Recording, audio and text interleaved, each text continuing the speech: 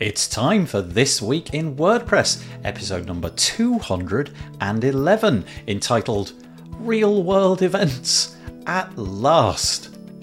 It was recorded on Monday, the 30th of May, 2022. My name's Nathan Wrigley, and today I am joined by three lovely guests. First off, we've got Kathy Zant. We're also joined by Vito Peleg and Daniel Olsen. As always, there's lots of WordPress things to talk about. The most important, I guess, is the fact that WordPress 6.0 has just been released, so we talk about the high-level items, what's been changed, what's been included, what's been updated. We also talk about the fact that WordCamp Europe is happening very soon. In fact, it's happening during the course of this week. 3 of the 4 panelists will be there, myself included. So we get into what it is that we get out of real-world events. Do we go with an agenda, or do we just wing it when we arrive? Jeff Chandler, who started WP Tavern, is looking for a new job. And then we mention some deals in the WordPress space. And then we finally wrap up by 2 pieces. The first one about DuckDuckGo and the fact that they may, in certain situations, be selling your data to Microsoft.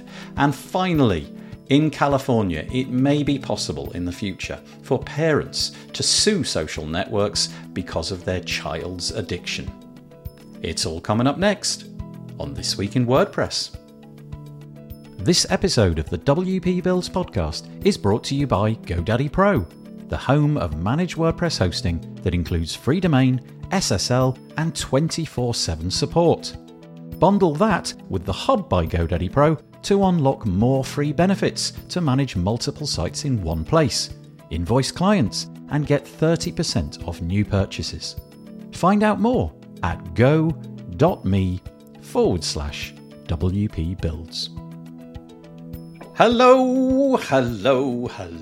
Very nice to be with you once more. This is episode number 11. Yes, 211 of the WP Builds This Week in WordPress show. We've got a fine panel today.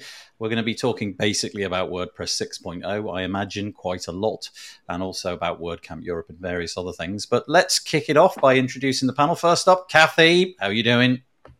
Doing very well. Good to see you guys. What time of the day is it where you are, Kathy? Because I always feel bad when we have North American guests on, and sometimes it's absurd o'clock. It's 8 a.m. It's okay. It's kind of pushing it. It's not too bad. It is a holiday, though. It's Memorial Day here in the United States. So, But I'm up at 6 a.m. every day, no matter what. I have a dog who's just like, time to go. Okay. My trainer. Okay, so that's not quite so bad then. Well, let's introduce Kathy properly, shall we? Kathy is the product manager at Cadence WP. She also works with the Iconic and Orderable teams at Stellar WP. She's worked with a number of brands in the WordPress space and often teaches security for iThemes security webinars. She's also a speaker at the upcoming Page Builder Summit and cough. I mean, who would be advertising anything about the Page Builder Summit? Oh, look at that. Me, it turns out. We'll talk about that a little bit later.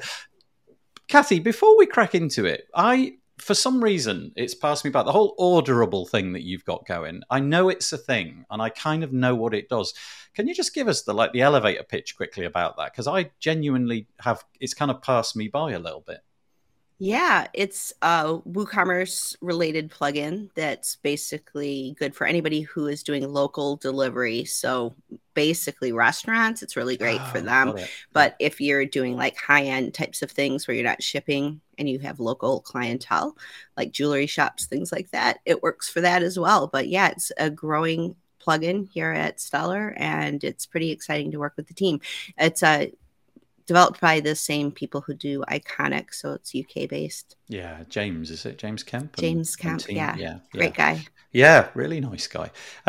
Okay, that's fascinating. I'm guessing that it took off pretty well during the pandemic when everybody was suddenly sort of ordering food instead of going out. So yeah, just in the last few months, it's really grown. Yeah. Okay. Nice. Well, I'll have to get somebody on the podcast to chat about that. Let's move on. Let's talk to Vito. Hello, Vito. Hello. Good to be here. Yeah, Vito, you've seen Vito before. He's been on the show loads. Although he was on loads, and then he just thought, I've had enough of that. And then he took about 2 years off, and then he's back. he's on loads again, which is great. Vito, if you don't know, he is the co-founder and CEO of Atarim. you can tell us about that in a second, which is a centralized collaboration platform for agencies. I noticed that the Bertha thing's not on there. Is that intentional, or did you just decide not to mention that? Well, Bertha is also like a project that I'm involved with, but mostly Andrew is taking the reins on that front. I see. Well, I'm focusing on Adarim and growing that, but we're both co-founders of Bertha as well. Just give us a quick elevator pitch for Atarim. What does it do? Who needs it? So it's a platform that helps web agencies and freelancers to collaborate with their clients and their team. The idea is to systemize and automate a lot of the back and forth, a lot of the redundant communications that prolong the delivery of projects. Usually a standard project takes between 3 to 5 days on our own, but when a client joins, it takes 4 to 6 weeks on average. So Adarim tackles this huge gap of more than 400% increase to the project delivery and reducing it to something that is a lot more reasonable, under 10 days or so. You're going to be tackling similar topics at WordCamp Europe, which we'll get to in just a moment. But anyway, thank you for coming on once again. And finally, a brand new face, not to WordPress, but to this particular show. We've got Daniel Olsen. Daniel, I don't think is where he normally is, because if I'm right, Daniel, are you in Japan normally? Have I got that totally wrong? Well, usually I'm in the greatest city in the world, no offense, but Philadelphia is my home. But today I'm in Portugal. It's your company that's in Japan, is it? Yes. Got it. So I work for Digital Cube, and Digital Cube was founded in Kobe, Japan. I call it the sister city of Philadelphia. It's kind of got the same spirit, the little underdog, the little brother of New York, the little brother of Tokyo. So, there's a lot of similarities there. So it doesn't matter where you're from. Tokyo, Philadelphia, Japan, it's all family. Scarborough, where I am. Right. I'm going to read your bio anyway, because it's nice to get the full Monty. So there he is, Daniel. Daniel is the Chief Innovation Officer at Digital Cube, a company headquartered in Japan that creates products and services for WordPress in its communities. He leads the early feature development by testing new technology with his team in Philadelphia. He enjoys collaborating with every facet of Digital Cube and its partners, from the LabWorks agency team at home and abroad to helping design stickers for WordCamp. That's cool, as design is very much part of our culture. He's a web developer, AWS super fan. Whoa, they're hard to find. Ooh. A Jamstack advocate, a design thinking enthusiast, and curious about AI. I'm curious about AI for all the wrong reasons. I'm curious about what is going on. But anyway, we'll leave that. But very, very nice to have you with us. Just tell us once more, for those of us who are going to become quite jealous during this episode. Where are you right now? I'm in Gaia. I'm not even in Porto, but I am in Portugal, getting ready to go to WordCamp Europe, and I am so freaking excited. You guys have no idea how long I've been waiting for this. Like I want to explode. It's like I'm ready to go. Let's go. The list of attendees has been getting longer by the day. I've been sort of scouring that list of attendees just because of the kind of thing that I do, and every day it gets like 10 longer, or and it's truly massive now.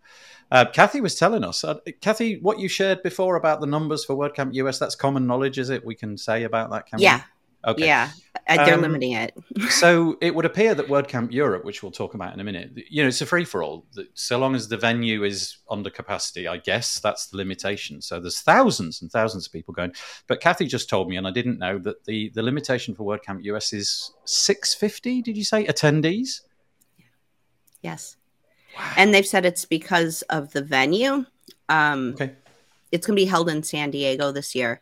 But the curious thing is, I worked on WordCamp Phoenix, and we had about 650 attendees. WordCamp Miami is usually about 900 attendees. So WordCamp Europe or WordCamp US is going to be even smaller than those cities. I know. And WordCamp US is traditionally the sort of the second biggest, wasn't it? It's giant, thousands of people. So what a change that will be. Anyway, WordCamp Europe, we'll talk about that in a moment. Just a few little comments before we begin. First things first, if you feel like it, stop what you're doing and go and share this in whichever platform you like. Twitter's a good one. You can include me at WP Builds if you like. Share the stream. It's at wpbuilds.com/live. That's the easiest place to find it. Depending on how you connect, if you go to that page, you'll be making comments by being logged into Google, because it's got YouTube comments on there. However, if you're in our Facebook group and you want to make comments, that's fine too. But there's a little bit of a kludge. You've got to, if you want to express who you are and give us your avatar and all of that, you have to go for the ever so pithy URL. You have to go to chat.restream.io/Facebook. Falls off the tongue. Chat.restream.io/FB, not Facebook, FB. I got it right. I got it wrong. Go there, and then you can make some comments, which a couple of people have already started to do. Firstly, Cameron Jones joins us all the way from Australia. It must be like, I don't know, 11 at night. Thank you for joining us, Cameron. Very nice to have you with us. Rob Cairns is joining us as well. He's a regular viewer. Maya, we're going to see you in the next few days. I'm certainly hoping so. She says, what does she say? She says, hey, Rob, lovely to see you. Vito, waiting for you in Porto. Oh, it's going to be nice. Seems that everyone is traveling to Porto as chat is very quiet. Yeah, it is a little bit quieter than normal. I wonder if that's true. Let's see what happens as the show goes along. Maya, make that change. Go and share this with all the places and see if we can drag some people in. Okay, what have we got for you this week? Well, a couple of things happened this week. This one seems to be quite a big one. There's this piece of software called WordPress, which we occasionally talk about, and every so often they change the big number at the front. So far, it's got to 6, and it's a big deal. It's called Artura. Apart from the fact that Matt Mullenweg is really into jazz, I don't quite understand the language here. I'm just being picky. It says that this release of WordPress is influenced or inspired by this particular musician, and I don't quite understand how software is inspired by a jazz musician. But there you go. That's how it's done, and it's massive. There's an absolute boatload of new features. Let's start on this page. We're looking at wordpress.org/news. Well, just go to WordPress.org and it's going to be right near the top. What is inside? We've got a few things which really did need fixing. Raise your hand if you've tried to use Gutenberg and copy multiple blocks or kind of delete things that go between blocks. My hands are both up. Well, that was impossible. You basically deleted both the blocks and it didn't work. And now you can do that, which is really nice. There's a whole new set of keystrokes as well. So, for example, this one I've not tried out, but if you enter 2 square brackets, you can have access to recent posts and pages, which I thought was kind of nice. What else have we got? You've got you can create custom buttons, it says, and add new buttons, and it will retain the styles, which is kind of nice. So you don't have to build them all from scratch each time. And you can make tag clouds. Is that still a thing? Does anybody do tag clouds? I thought that was like a Flash-based thing, but there you go. You can make tag clouds as well. There's a whole load of stuff done in style switching. We'll look at an article in a minute from Courtney Robertson, but that you can basically switch styles through one user interface setting. So that whole thing is going to be a load easier. And we've got some new templates for, wait for it, this is quite nice, authors, date, categories, tags, and taxonomies, which is really nice. Also, the whole pattern thing is taking off. Patterns now appear when you need them and in even more places, it says, like in the quick inserter or when creating a new header or footer. And obviously, if you're a theme developer, the theme JSON is where you want to go and fiddle with those. There's a whole load of other stuff as well. Better view list. I couldn't quite work out what had really changed there. It looked a bit bluer, but apart from that, I didn't really notice too much in terms of this. Block locking. You can now lock blocks so that other people, well, they can access them and they can edit them if they please, but at least there's a little warning saying this is locked, which they can then get rid of. Improved performance, they claim, although I don't quite know what that means. I didn't delve into the weeds there. And in accessibility improvements as well. 50 updates specifically focused on enhancing the accessibility of the platform. I could go on, but I don't want to. I want you guys to share your experiences. Because everything seems to be happening at once, there's WordCamp Europe. WordPress 6 has come out. All of this is going on at the same time. WordPress was 19 the other day. I haven't really had a chance to play with WordPress 6.0, so I'm hoping some of you have. So there it is, WordPress 6. What do you think? You like it? Well, to me, yeah, it seems like a smaller update to me actually than 5.9 was. It seems a little more just, I mean, I guess the expectation, well, 5.0, the O makes you kind of want to expect this big change, but it seemed just kind of like a lot of under the hood changes and nothing really overtly changing in terms of my experience of using WordPress. Yeah, it's finessing a bunch of things, isn't it? Like keystrokes and under the hood stuff like accessibility and speed and performance. There's a couple of like I said, the sort of ability to refine the user interface in terms of editing text. That is basically what I use Gutenberg for, is to write text and occasionally insert a link and very occasionally insert an image. That's kind of what I use it for most of the time. So little things like that are an irritation.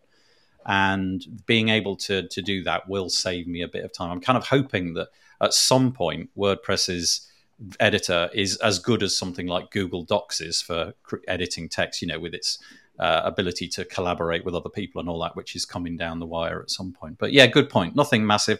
Yeah, WordPress 5.0 was a bit massive, wasn't it? I did wonder, because Matt's got to do his thing at WordCamp Europe. I was thinking there's a lot going on for him to talk about. It's 19. He's got a massive event going on, and WordPress 6 just came around. I was thinking, oh, that's a lot. It sounded like somebody else was going to speak when Kathy did, so whoever that was, go for it. No, Kathy, when you mentioned like it's not a huge update, I think it's all finesse. Like I think it's really subtle, but when, in my experience creating products, I think the best experiences that people have using your product is when you take something that you're familiar with and you make it better, not give them something new. It's like, hey, I know you love my product, but here's something else you have to learn, or here's something else you have to think about. Yeah. Rather than, hey, here's something that you depend on every single day, like the bracket you mentioned, Nathan, the double bracket command. That is like something that's kind of becoming more common in some other applications, or like user experiences where you can search easy access to information. Yeah. It's like reducing friction. I think 6.0 is like a whole bundle of just reducing friction, like just making it, a lot smoother. Which the performance stuff, there's probably a treasure trove of like stuff in there that you could go and look into, but they're not going to like detail it all on that page because it's not that fun to talk about. But what was something that people were upset about with Gutenberg? Performance, accessibility, like really making the code, like perfecting it, working on it. Because when 5 rolled in, it was like a systemic change. Like everything about how we build on this open source content management system is kind of changing. We're not developing themes anymore. We're doing something different. So 5.0 was like kind of getting kicked out the door a little bit when we were already halfway out. And then 6.0 is like, I don't know, just getting comfortable outside, if you want to use an analogy. Daniel, I've not had you on the show before. I'm curious as to what your thoughts are on the whole 5.0, 6.0 thing. Do you think that the block editor should have been thrown into core, or should it have been a plugin? What were your thoughts? I mean, now I feel it's mature, but there seemed to be so much friction at the time that 5.0 came around, and so much, stress and worry about what that was going to do and how it would all work. And we got a couple of 3 years under our belt now with all of that. But looking back, what's your take on it? Should it have been a plugin until maybe some point like now, when we've got the full site editing capabilities and we've got this increased reliability, it's more performant and so on? Great question. And if you guys want to see a train wreck, go look at my talk at WordCamp New York a few years ago, where I tried to like really capture this idea, but it was not ready to talk about. But what kind of inspired me was changing the way that I worked, was going from monolithic applications to developing microservices, using pieces of things, but not just that technique, but really using that ideology of like, how do I build my application? Well, I'm only going to use the things that I need. Why? I'm going to make them more, easier to replace or lighter or make this application more performant. And I look at WordPress and I think, there's a lot of stuff that's bundled in there, and it's a very complex application, and there's tons of like really talented developers working really hard to make it all work. And at the time, like I will say, I was a little naive in thinking that it was that simple.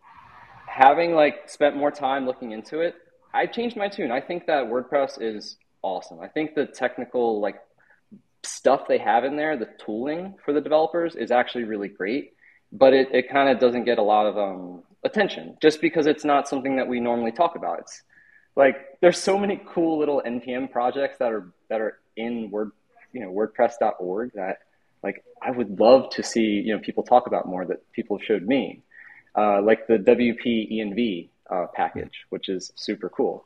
But looking back at like what is this big change?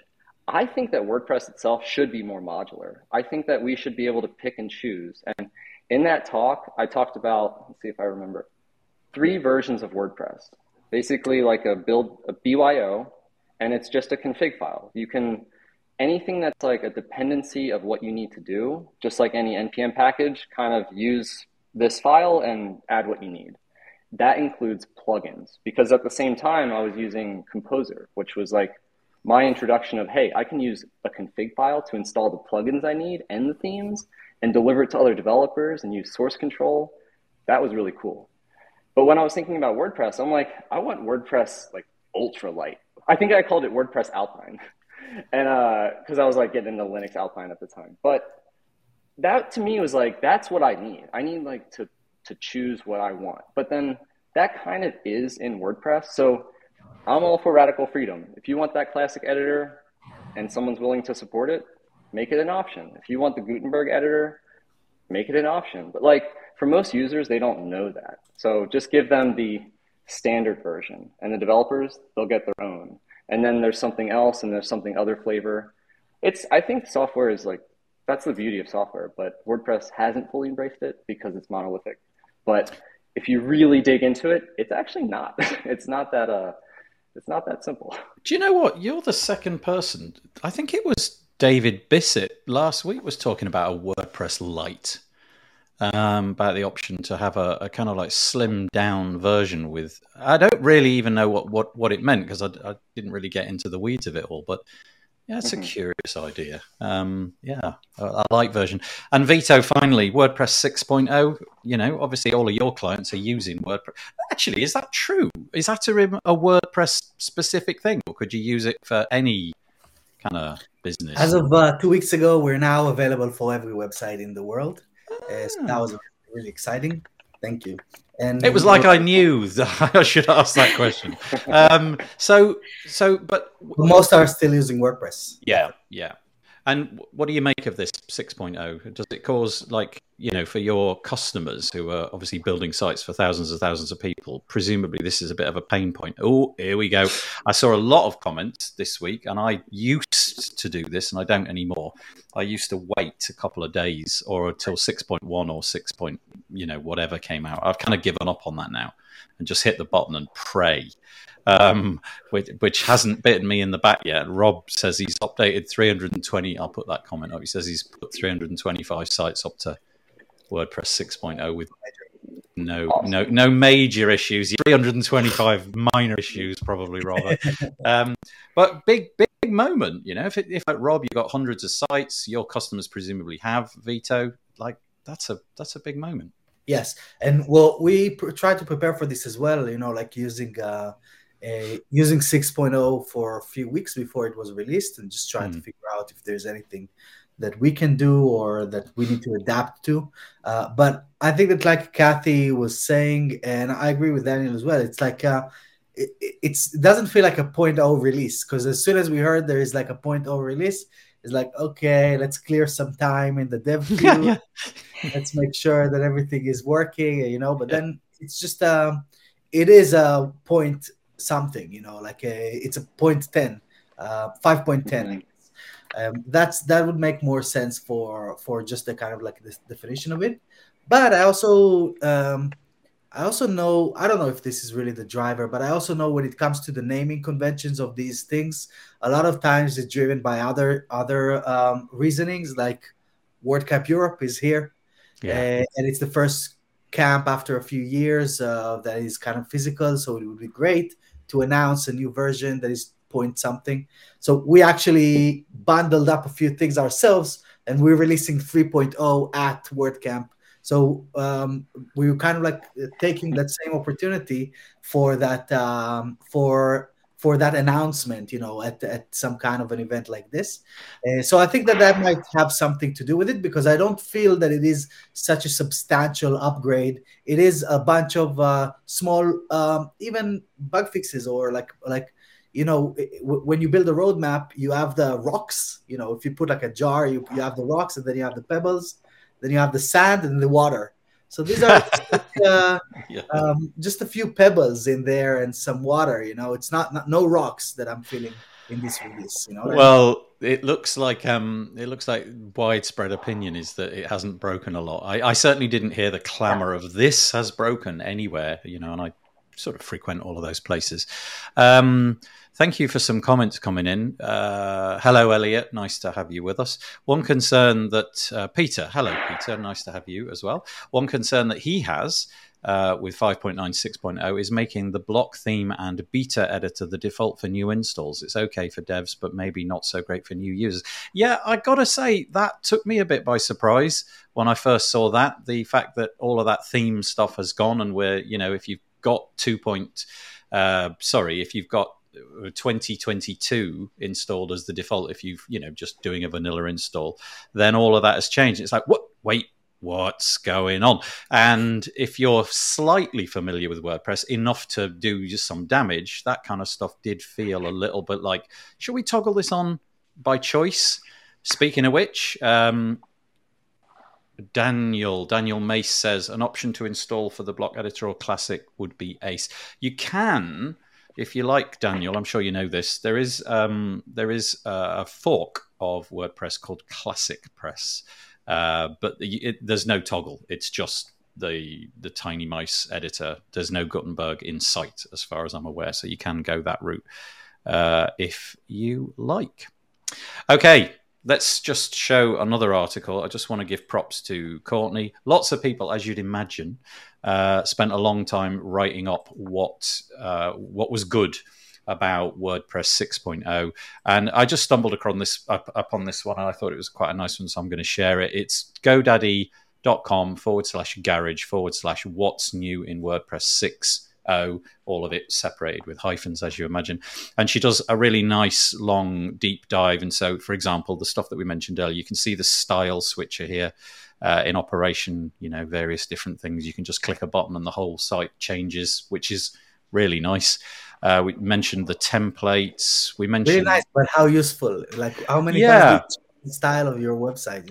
Well, I was thinking, I would imagine most people will settle on something, but is it useful for that playing period when you're just sort of trying to figure out where you want to land, and you've got the red variant and you've got the blue variant, and you maybe show it to the clients, and look, we can go for this one if you like, or this one. But I agree. I think maybe not all that useful once the site is shipped.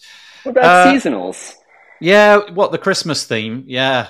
Invoke snow button. Ching, and yeah. I mean, go to like Target's website before right now. Probably it looks all summer themed, right? Right. Like the little touches of it. Yeah. Well, I mean, I guess it's nice to have it there rather than having to switch out a theme or a child theme or something like that. You've now got an option to just hit a button, and that kind of stuff can be changed. Cool. I don't imagine that I'll use it a great deal, but there it is. We mentioned about the fact that the inspector, what is it even called? The inserter and the list view has been tightened up a bit. I'm having more luck, I've got to say, recently dragging and dropping things. Before it was like, throw a coin in the air and see if it ends up where it was supposed to be, or if it just ends up at the top of the page. But now I'm kind of getting there more or less 100% of the time, so that's quite nice. So anyway, go and check out Courtney's article. She's done a great job in writing up all of the bits and pieces. Right, we've been delaying the subject. we're not going to delay anymore. We're going to talk endlessly about WordCamp Europe because it's happening. It's the biggest thing in WordPress since like 2020, the beginning of 2020. Previous numbers, we had like 3,000 people at the one in Berlin. I'm very much imagining that we're going to have sort of similar numbers. We talked about that a little bit. I've decided to go. Vito, you're going. Daniel, like, he's in Porto, but he's not going to bother. He's just gonna stand outside and that's it. He's off. Look, he's going.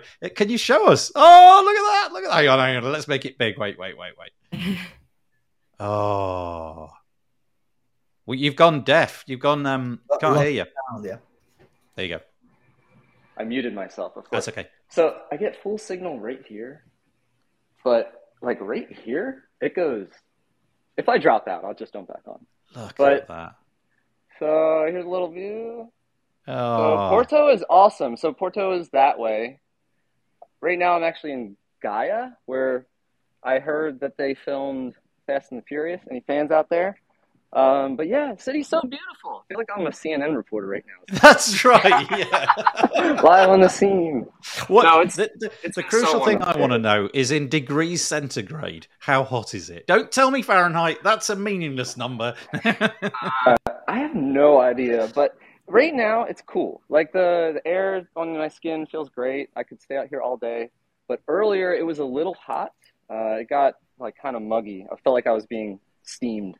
I guess because it rained earlier. But the weather has been wonderful. It's been like the same temperature as your skin. Like that's like the perfect way. I don't know what like you guys like, but I will take that any day of the week. Perfect it's happening. So it kicks off on, I want to get this right. It's the 2nd to the 4th of June. If I got those numbers right, that's right, isn't it? It's at a place called the Superboc Arena. It's in Porto, Portugal. Lots and lots of people. There's tons and tons of fabulous talks. You can see the schedule page. I would imagine, but I'm not 100% certain, that it'll all be available on WordPress TV after the fact. Whether or not it's going to be streamed live, I don't know. The venue itself is huge. It's like, imagine taking a football and I say soccer ball and just like slicing the top third off and then making that as a building. That's what it's like. It's like just this perfect dome. And I'm so beautiful weather, glorious stuff. And I'm going to be for the whole time, more or less, inside a room with no window. Yay! Fabulous. Interviewing people. But that'll be fun. I'm going to enjoy it and make the most of the evenings. So Vito, why do you go to stuff like this? Like the last time that I was with you in Berlin, you were launching what was then WP Feedback. It was definitely in the beginning phase, and you were on a mission to make it known, which I think it's fair to say you succeeded at.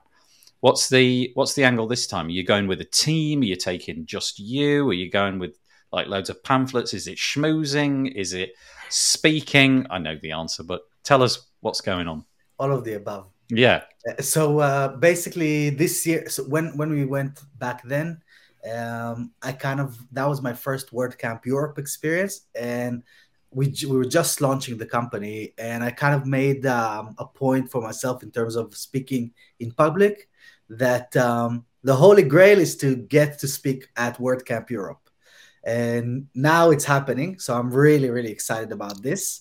I've done a bunch of WordCamps throughout, or the online ones, and even back in 2019 where it was still possible, just the smaller ones, and kind of like building it up to this.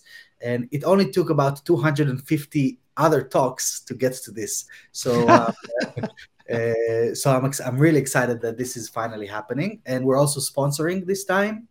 And we have a booth, which we never had a real booth at a camp before. We were sponsoring, but usually it was really small. But now we have like a proper booth, and so there's some exciting things that are happening in there. It's going to be myself and Alex from my team. You know Alex. You met Alex in London as well, right? Yep. So we're both coming together. And of course, there's loads of friends. And now it's more about reigniting the relationships that we're kind of sustaining for the past 3 years.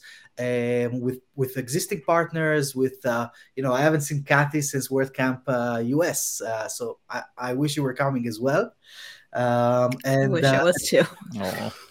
And so that's really is like I feel that it's gonna be more of a friends party than how it was back then, where I needed to kind of like get myself known. Now I feel like I'm kind of there. So it's just gonna be more about meeting the people that we're hanging out with. I'm gonna see Picha there as well. I see that Chan. And so there's partnerships, there's sponsorships, there's speaking, meeting our users, and mostly just hanging out, having fun, just partying with our WordPress people.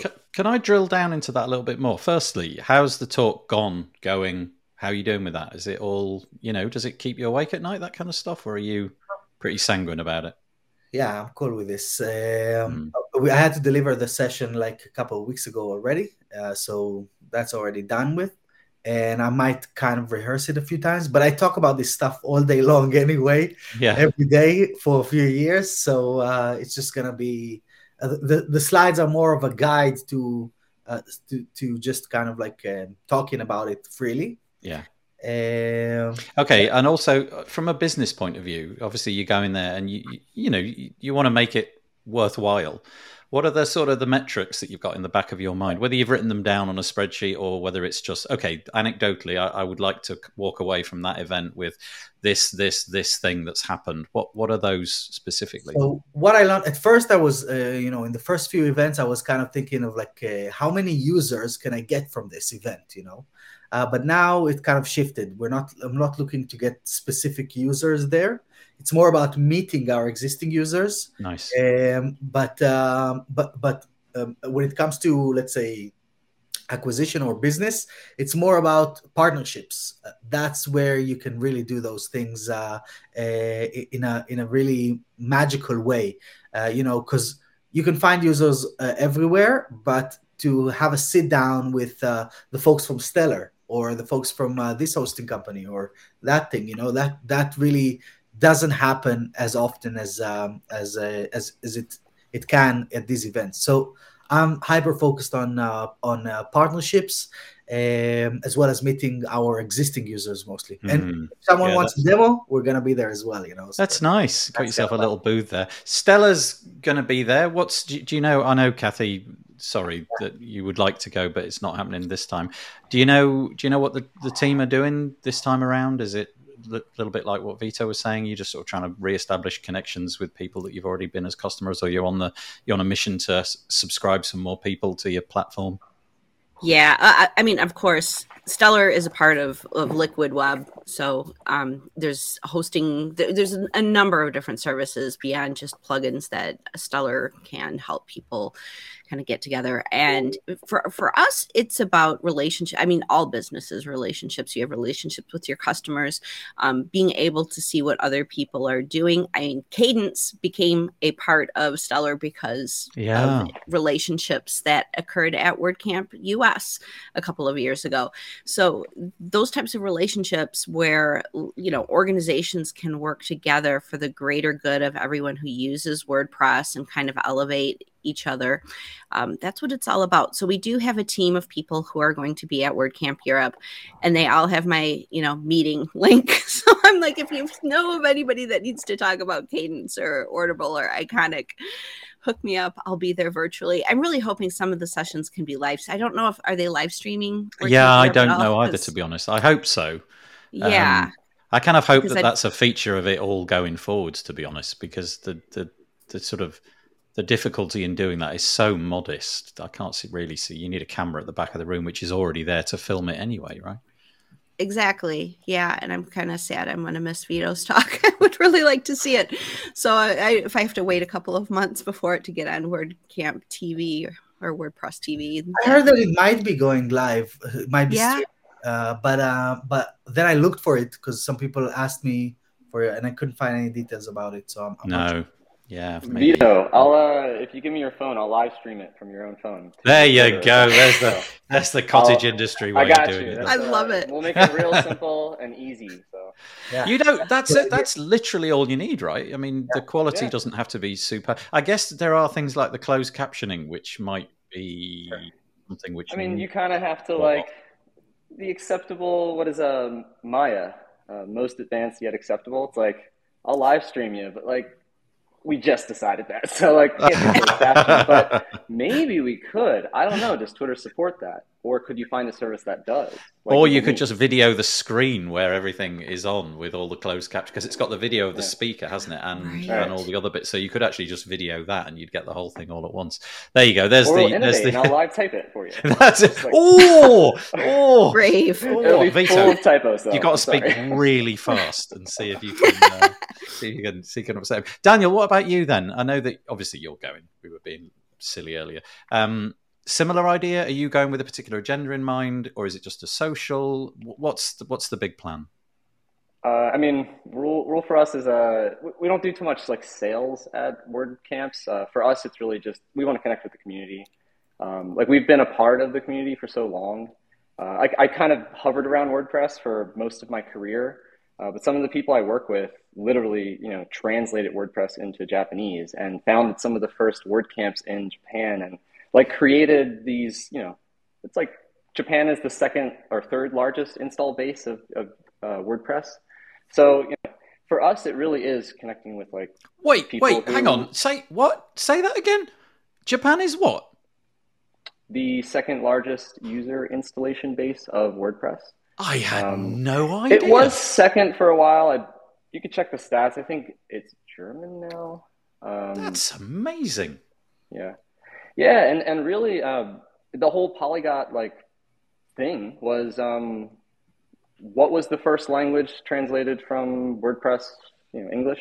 I believe it was Japanese, and I believe it was my team. And from what I've been told, I wasn't there. So, but the history of WordPress in Japan, it's been fascinating to me. It's all about community, super, super strong community, and kind of being introduced to that there. It changed my perspective on what we're actually doing, and the whole open source movement. Using partnerships as a way to develop new capabilities. It's just you got to be there. You got to be there to just ricochet ideas off your collaborators and maybe get inspired by something new or hear something interesting, or you never know what you're going to find at WordCamp. Yeah. I literally walked into the first ever time I went to WordCamp. I walked up to a booth and I was like, this looks pretty cool. Hey, do you want to go grab a beer? And now that guy is Hiromichi Koga, our CEO. So going to WordCamp can literally change your life. So. That's a great story. You never know what you're going to get. Oh, that's brilliant. Do you speak Japanese? I'm studying. And you're studying, yeah. I got called on the spot the other day because I've been saying thank you in Japanese a lot, because in Portuguese, it sounds very similar to Japanese to me, especially when you're studying Japanese every day. So obrigado or obrigado is thank you in Portuguese, and arigato gozaimasu is thank you in Japanese. So arigato is throwing me off everywhere. Well, that's all I'm hearing. We've got the live streaming, Peter says, would be great because there's a lot of people who would like to view this content and don't have the time or the budget. So I'm going to put Daniel in charge of that. I don't know by whose authority, but Daniel is in charge of live streaming. And on one hand, he's going to translate into Japanese and doing the caption, and then the other hand, he's going to be doing the English captions. So nothing keyboards, same time, nothing too sticks. Nothing too difficult. There's Peacher. Peacher's dropped into the chat as well, and she's saying that she's going as well. Peacher, in answer to your question, when am I going? I'm going tomorrow. I'm going to arrive there at about 5 in the afternoon, I believe it is, something like that. And then who knows? Probably find people to go and have a drink with or something like that. Right. Anyway, the reason that was all mentioned was because on the Post Status website we have this lovely piece. It looks like it's from the the WordCamp Europe website, but it's not. And it's all about making the most of WordCamp. And so we've had 3 different opinions as to what they're doing there. Oh, I should probably say what I'm doing. I think I already did. I'm going there to interview people for the WP Tavern podcast. So I'm really looking forward to that.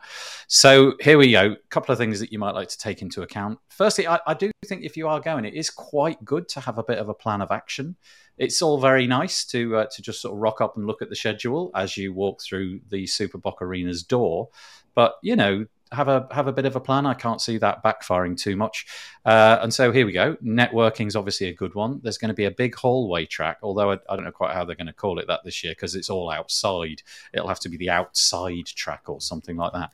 This is why when you said it was raining, Daniel, I was a bit dismayed because if you're not watching a talk, you're basically outside. And I was assuming it never rained in Porto at this time of year, but there we go. Pay attention to the WWC EU social media. This is something that keeps you on top of what's going on and when it's happening. Make a sort of to-do list of things that that have occurred to you during the whole thing, and then follow it up when you return home. Engage with the sponsors. I'm sure that Vito and Kathy can. Okay, let's have this conversation. How different are you?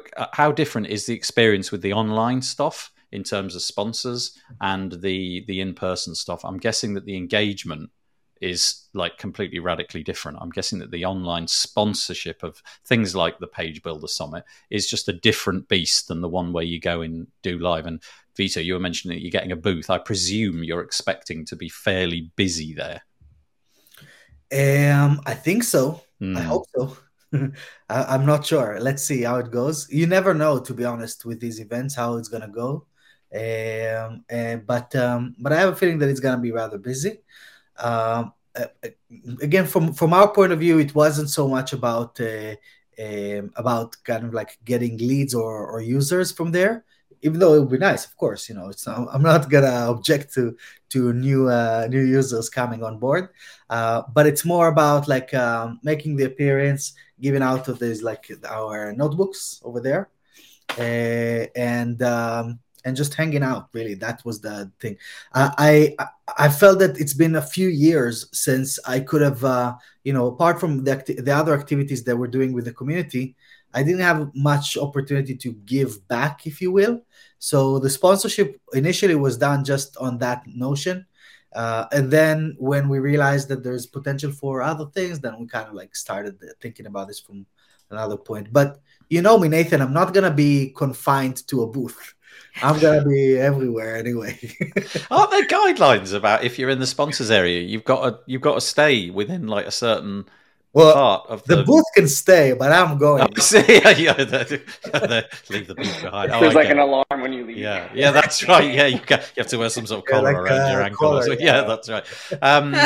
WP Hub is asking who the sponsors are. Well, it's broad and rich. There's absolutely loads of them. If you go to the sponsor page, it's europe.wordcamp.org/2022/sponsors. So many. I mean, there's absolutely loads. And they're the big companies that you've heard of. So, for example, Google and Jetpack and what have you. And then you've got all the sponsors, Elementor, Molly, Yoast. You just mentioned Bertha, GoDaddy Pro, all of these companies. And they're sponsoring at different levels. So there's the big ones. They're called the super admin sponsors. And then you get admin sponsors. I don't know what you get that's different. Maybe you just get more space or more people there. Editor sponsors, after party sponsors who will be in charge of the after party, which I only found out today finishes at 5 a.m. What's that about? Oh, nice. 5. I can barely get to like 11 at night. Honestly, I'm just going to sit in the corner, I think, and talk rubbish.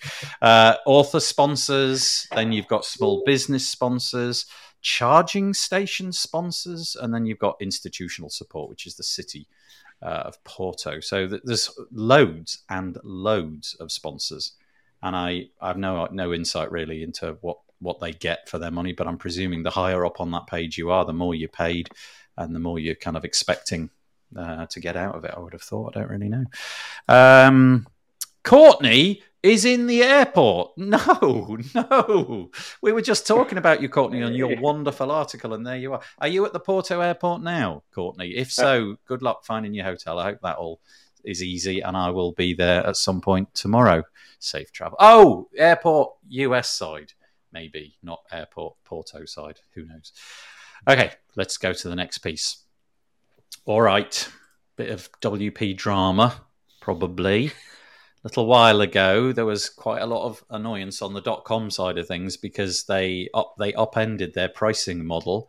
Now, this is in answer to that. If we read this article, we find out that the people in charge of releasing the pricing and making the announcement, they feel that they misstepped. And I think he even said something along the lines of, what did he say? Dave Martin, who is the CEO, WordPress.com CEO. I can't find the quote now, but he basically said, look, we screwed up. Sorry about that. Because they reduced what you could get and so on and so forth. So they've now come out with this new tier. It's the $5 tier. It's called a starter plan. And that's pretty aggressive pricing. Let me just run through what you get. You get a custom domain name. You get the ability to take payments. You get, well, I think that's 6 gigabytes of storage. So, I mean, it's enough for most websites with lots and lots of images and what have you would have thought. Google Analytics has been thrown in, but you've not got access to the WordPress repo. You've not got access to premium support or premium themes, and you can't sell things with WooCommerce. Although it does say you can collect payments. I guess that's subscriptions and things like that. But $5 a month, that's pretty aggressive, I would have thought. I don't know what you guys think about this, eating the lunch of other companies, but that seems like a pretty good deal. You know, I just had an intuitive hit that I feel like this is a plan that's perfect for, well, first of all, it's going to challenge some of the businesses that do budget hosting, but I really feel with that collecting payments is going to be a good alternative to sort of the growth we've seen in Substack, where we've got a lot of people who are writing, and there seems to be a very high premium placed on free speech over there, but Substack takes a percentage of everything that that's collected in terms of payments over there. And so I've been watching for a solution that would be on WordPress where people could be paid for their writing, where there isn't that percentage. So if you do grow, you get to keep more of your money. And I think something like this would be a great opportunity for someone who is looking at maybe a Substack, going to WordPress.com, being able to be paid for their writing, for their journalism, and have rock solid hosting over there as well. Yeah, that's a good point. I hadn't really made the connection with that, but Substack apparently is going absolutely bananas, isn't it? There's people signing up there left, right, and centre. It's really taken off, and this would work for that, wouldn't it? Like you said, you get to keep your own revenue. I did see on this WP Tavern article anything about what the fees are for those payments taken. I'm presuming it's a direct connection with something like Stripe or something like that. I don't know, in which case I'm guessing it'll be the normal fees. Whether or not WordPress.com take any of that isn't mentioned. But Cameron in the comments points out there's sort of somewhat massive Achilles heel to this, and I kind of feel that the days of this. I thought the days of this was gone, but here we go. You with the starter plan. You still have ads. There will be ads put into your website. Now, let me see if I can find the quote about this. The new starter plan involves some customers. No, I can't find it, but it's definitely there. So, how frequent those ads are, how much space they consume, I have no idea. But you just have to know that you don't get a complete free ride. You are not on a vanilla WordPress site. You may have secured your own domain, but there will be some ads in there. If I can find it, that would be good, but I can't now at this point. But that just seems like a little bit kind of strange in this day and age. I've kind of got to the point where if I'm paying any amount of money to anything, I'm thinking of Netflix, for example, I am fully not expecting to see ads on Netflix if I'm paying for it. And in the same with this, I know it's cheap. It's $5 a month. It's not a lot a year, but still... But maybe that's the way they can justify it.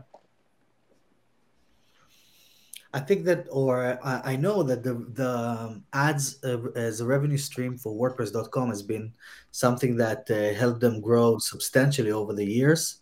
But I do agree with you, Nathan, that today If you're charging for something, then I think that's like a bit even pushy. I think there's other ways to do it. I think that you were talking about Stripe and stuff like this. There might be even another 2% or something like this that is being taken beyond the Stripe percentage as well. This is something that does happen in other software at the lower tiers or the free tiers.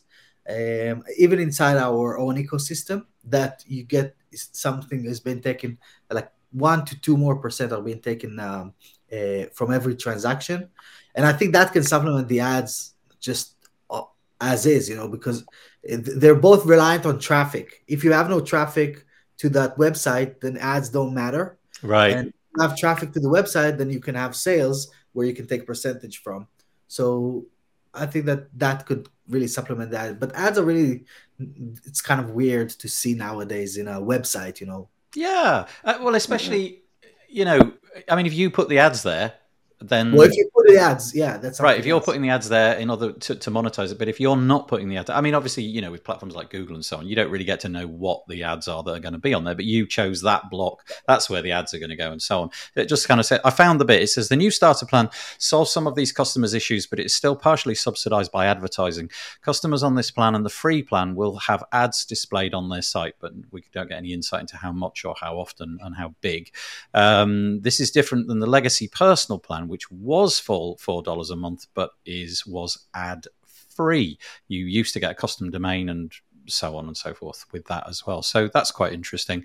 It doesn't, however, include the legacy one doesn't, however, include Google Analytics. One thing worth noting is if you were on a plan, you are still on that plan unless you cease to go for that subscription. You will be kept on it, and you'll be grandfathered in. So if you're on what you consider a better deal from a couple of years ago, you can just keep going with that. But yeah, cheap as chips. Any thoughts on that, Daniel?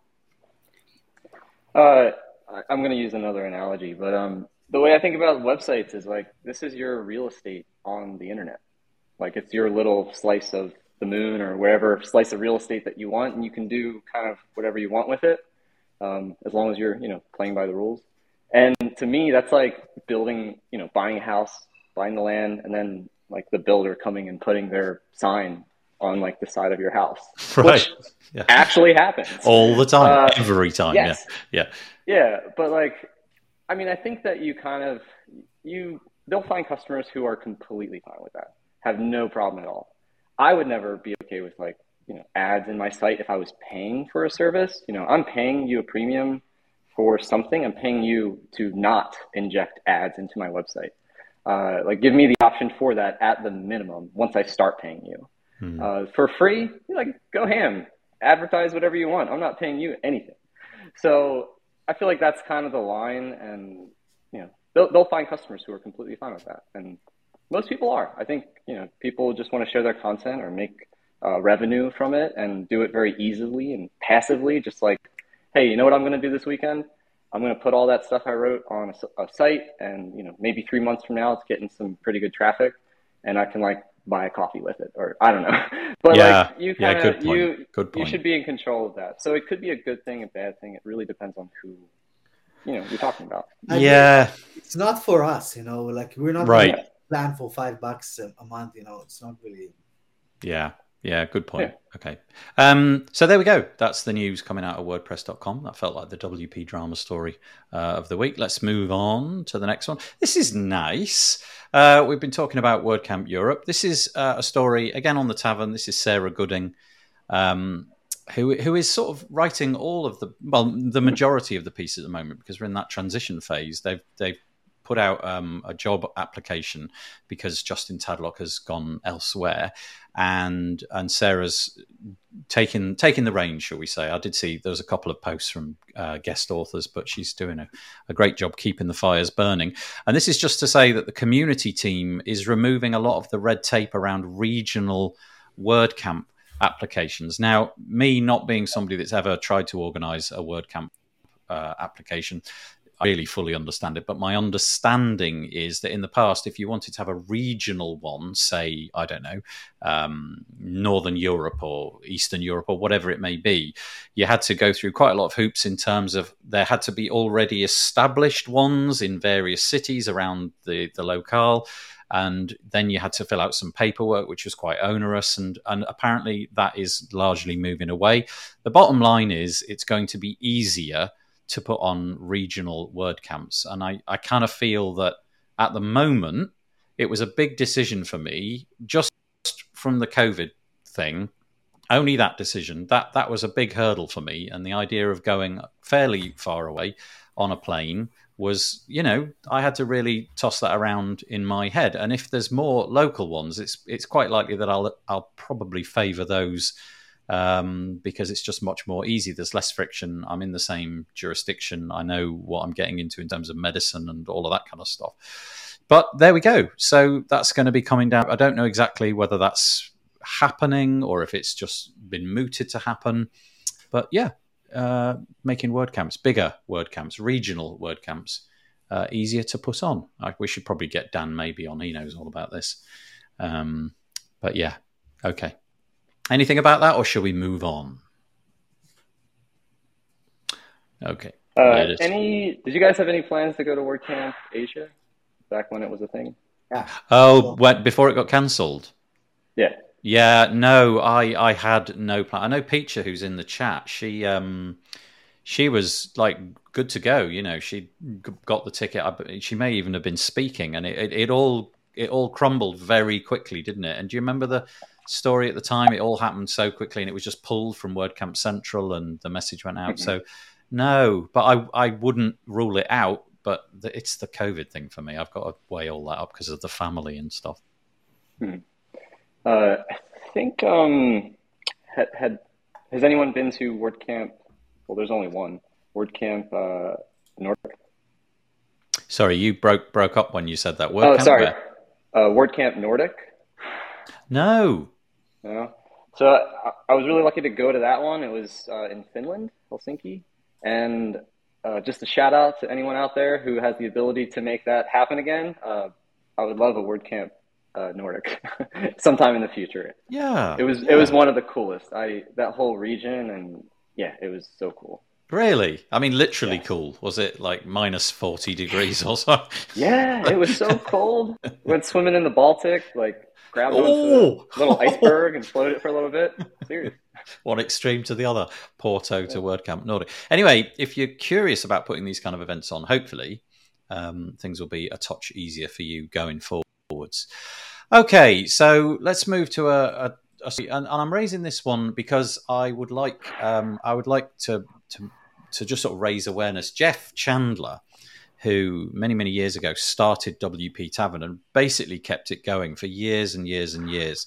He stepped away from that. Justin Tadlock came in, wrote a different style of article, and then a little while ago, I'm going to say about 18 months, but I could have got the timeline wrong there, Jeff relaunched his WordPress business, I guess is maybe the right way to put it, with a site called WP Mainline. He's been doing it periodically since then, and he's written this update this week. It was on the 26th of May, and he's basically saying that he hasn't really been able to keep the momentum going for a whole variety of different reasons that you can read on the blog post. And so what he's going to do is he's going to turn WP Mainline into more of a side gig and less of the main thing that I think when he launched it, he was hoping it would turn into. And he has put himself up for hire. And Jeff has been around the longest time writing about all the things, talking to all the people. He, more or less single-handedly did WP Tavern for years and years and years, and probably knows almost everybody. He's basically saying he's keen to be a part of a team. He wants to take on to be an employee, and he's sort of laid out what his job description is. It's a curious way of doing things, and I don't think many people could get away with this, but I feel that he's one of them because his name is just so well known. So really, this is just me.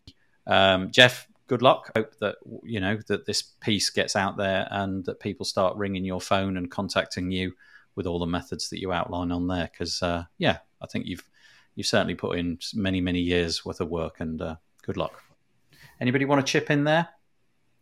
I don't think it's going to be very hard to find another place as a content writer for WordPress. You can apply for the tavern. They're looking for a writer. yeah, that's right. Yeah, maybe that's good timing. I don't know. I don't know what the. I don't know how that all. Like, it's very hard to find dedicated and quality writers in the WordPress space. So I'm sure it's gonna be. It's not gonna wait for long. That's for sure. Let's have a look. There's a few little comments in here. This will help Washington, D.C. having a WordCamp. This is Courtney again.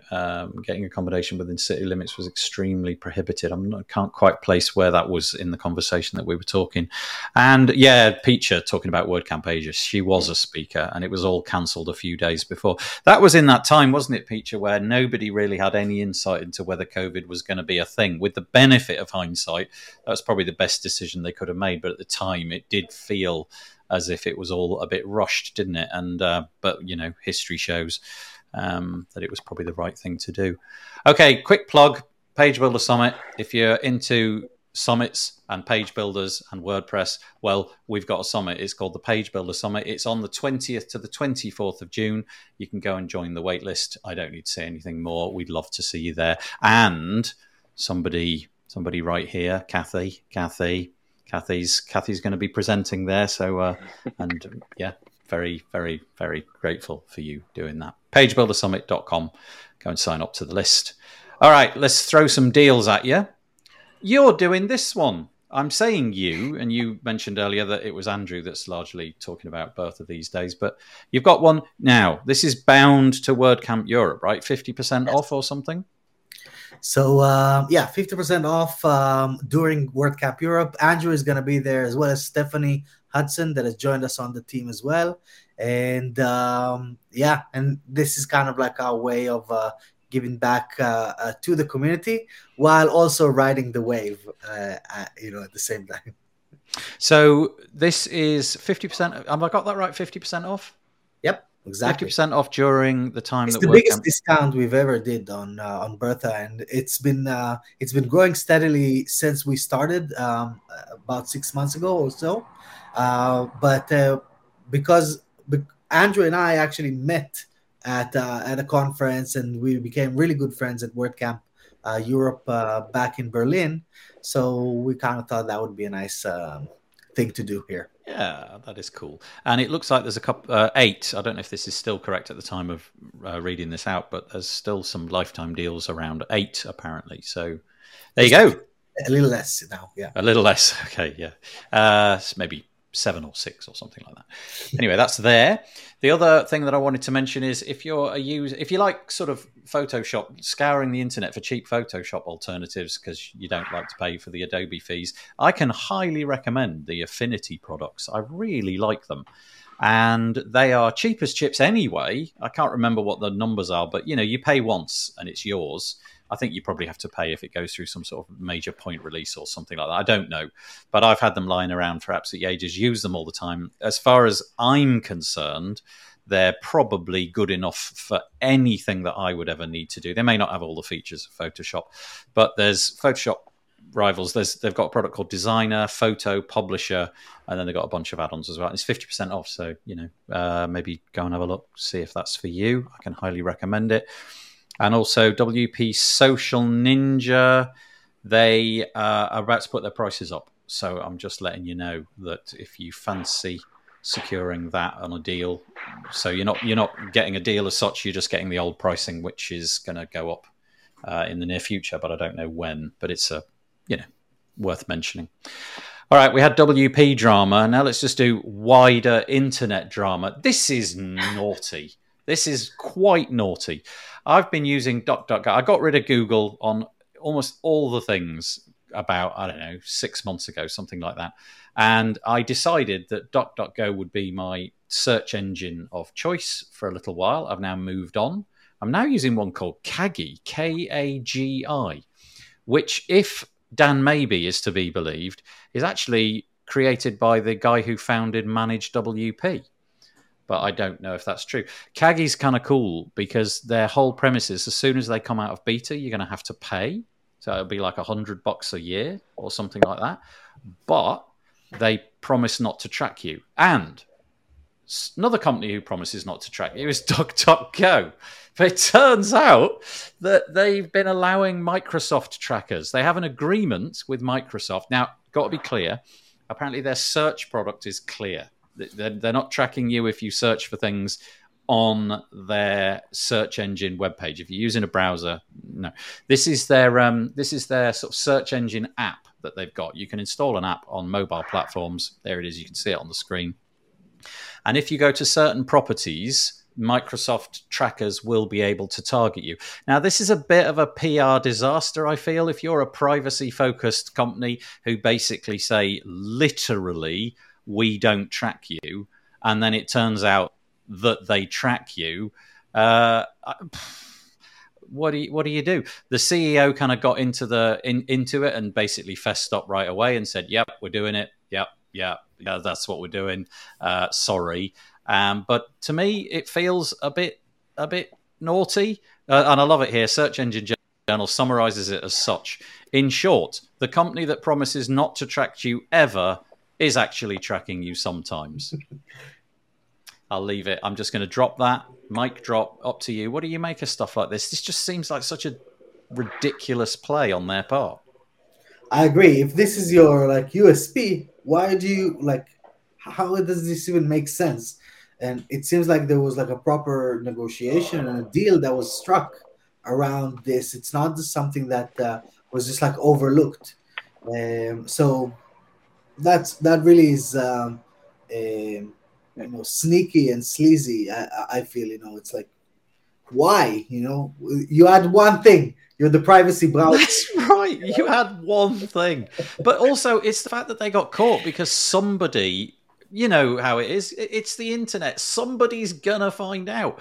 So it was literally somebody, and I guess they called them out on social media or something like that. They captured the data because that's what people do. They go around and, they living in their bedrooms just capturing data and seeing, I wonder. And they caught them at it. And so, okay, I would get it if they actually came out and said 2 months ago, do you know what? We've signed this great agreement with Microsoft. It's enabling us, because they're paying us tons of cash, it's enabling us to do all of these great things on the search engine side. But they didn't. They just decided to shut up and say nothing.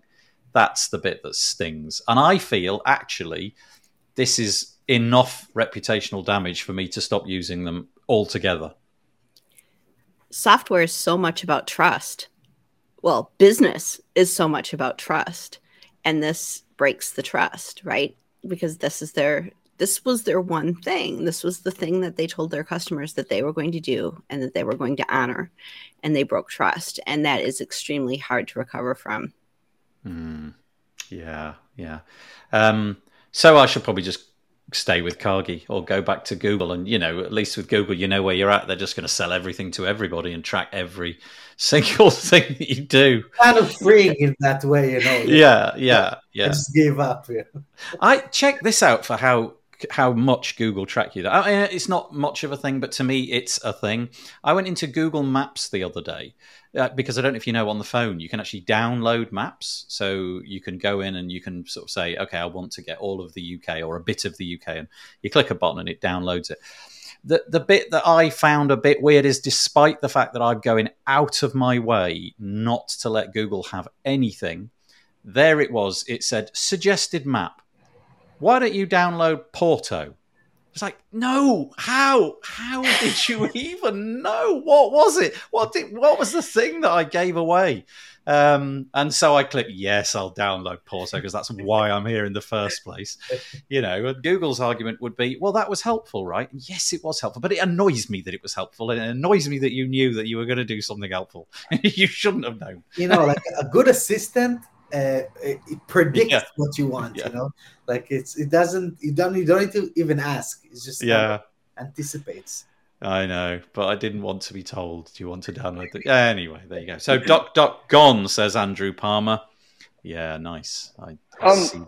I don't know if I'm so surprised by this article. Just fundamentally how DuckDuckGo works, and I could be completely wrong. But isn't it just a curated wrapper of Bing? Well, my understanding is my understanding is it calls through the Google API. I think it's the Google search, but just pushed through a different interface. So both you and I probably need to figure out which one of us is telling the truth. I have looked into it a little bit, and Yeah. you do get the Bing link in your search results. Okay. So It'll be Bing my understanding then, is like they're like a curator of information using some other data broker, which is Microsoft. They're getting the data and they're just not sharing it, but turns out they are. But it's like they are, but where'd you get the data from anyway? Yeah. Probably Microsoft, so I could have probably just assumed that you were going to give them a little something. Try this Kagi thing, KAGI.com. Give it a go. For me, it's worked perfectly. They don't have all of the whiz-bang stuff. There aren't the extensions so that it automatically does things. You have to go into a setting in your browser of choice and set it up so that it will become the default search. But it seems to work. And I do like the promise that if I pay, they will keep their hands off everything in the future. Of course, 2 years from now, we'll be having the same story. But Kagi sells anyway. Let's hope not. Right, last piece for today. I don't even know what to make of this story. This is about Facebook or social media, search engine journal again. California. Now, forgive me, I know nothing about American law. So whether or not this is ever going to become law, whether or not it's just going to somebody suggested it might be a good idea. But apparently, so the story says, California bill allows parents to sue for child social media addiction. In other words, if you can basically prove that your child is exhibiting signs of addiction, and it does go into what that means. I don't really understand what the technical terminology is, so I'm just going to read it out, and I quote, "The bill defines addiction as a preoccupation or obsession with, or withdrawal or difficulty to cease or reduce use of a social media platform, despite the user's desires to cease or reduce that use, which causes or contributes to mental, physical, emotional, developmental, or material harms to other users." So that was easy to say, wasn't it? You are going to be able to go out and sue the social networks. I don't know what to make about this. Part of me says, hooray! This seems like a really, especially when it comes to children. The other part of me goes, oh, I don't know. I would imagine that would be very hard to do. But it's curious that we've got to the point where, people are saying, look, this is fully an addiction, an actual addiction. And we need to tackle the people who are causing this addictive thing to exist. So again, I'll drop the mic and throw it out there. Maybe you totally disagree, think this is stupid. Maybe it's the most sensible thing you've ever heard. Don't know. I have some thoughts around this. First of all, when it comes to the addiction part of it, it's designed to be addictive. It's there's UX studies. There's real intention to make you stay inside the platform, which is their objective, right? That's the whole point from a business point of view. So they did it. they got it working as expected. Now I don't want to be any kind of like disrespect or anything, but it sounds so American. It's such an American thing to do. It's Californian. As a former Californian, I lived there for 9 years. This is how things roll in Cal. But when I was a little kid, I remember people talking about how television was addictive for children, and you shouldn't be sitting in front of or don't sit too close to the TV. And so now it's just the phone. It's right? Moral panic, right? Moral panic. Yeah. And then. Yeah. Why are we blaming these companies? I mean, social media, yes, I totally agree with what Vito said. It is designed to be addictive. They want you on the platform as much as possible because they want eyeballs for their ads, right? Television, in the day back when, you weren't supposed to sit in front of it for too long, designed to be addictive and to get your eyeballs on it for as long. But media itself this is just an endemic thing within media. News is incendiary and trying to get you worried and fearful so that you're watching CNN more. There's all sorts of media associations that are trying to get more eyeballs, trying to get more clicks. There's all of these things that are the problem. But when do you give up being a parent and teaching your child that this is a thing and start blaming a company. That's what and this is where I shake my fist at California after living there, was like, why are there so many rules? And it's the parents' responsibility to teach the child, because this is part of our reality now. This is not something that you can, like, the state's going to protect you from. Although I will say that legislators that try to do these types of things in order to push the envelope, in order to like open things up and make things more visible, things that are done in secret, you can't really change. California just likes to be, they like to do this. They like to really push that envelope and get things out there. And an actual application of law, it doesn't really make much sense. But I do think this is a good talking point for parents, especially us, who understand what's happening with the media, to get the word out that this is a problem. But it is up to parents to teach kids to use social media, television, CNN responsibly, and to be more discerning with their media usage. I share a lot of what you said there. I guess the piece of the puzzle, which for me is a bit different from the telly, is the fact that it's just there, right? It's literally on your hand, and we've got talks about all sorts of wearables that, at some point maybe combined with glasses. And so it's not even, you haven't even got the friction of taking it out of a pocket. It's just there all the time. And the sort of the way that it interrupts your attention span, and a little bing, which is innocuous, it doesn't, it's a bing, who cares? But it can knock half an hour out of your day because suddenly you read that incendiary thing that gets you angry and sends you off reading news articles. And I think the other piece is that it's designed by incredibly intelligent people who, as Vito said, it's the point. The point is to make it as engaging as possible.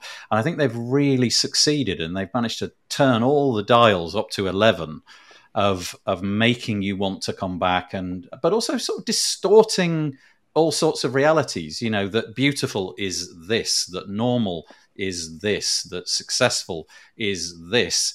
And that's the bit that troubles me, is that social media came along at a time where I'd already learned how to be cynical. And I think that children who are handed a phone at the age of whatever, 6, 8, right. 10, whatever that might be, they haven't yet developed that ability to be cynical, and they haven't developed that prism to be critical and have a sort of slight editor in their head going, no, that probably isn't true, is it? And they are just, it's a fire hose just shoving stuff at them all the time. Anyway, that's my piece. Sorry, Daniel. Oh, I think that this is a very important issue, and not to get like a little dark, but look at the data. I'm not gonna say my opinion on it, but just look at the data.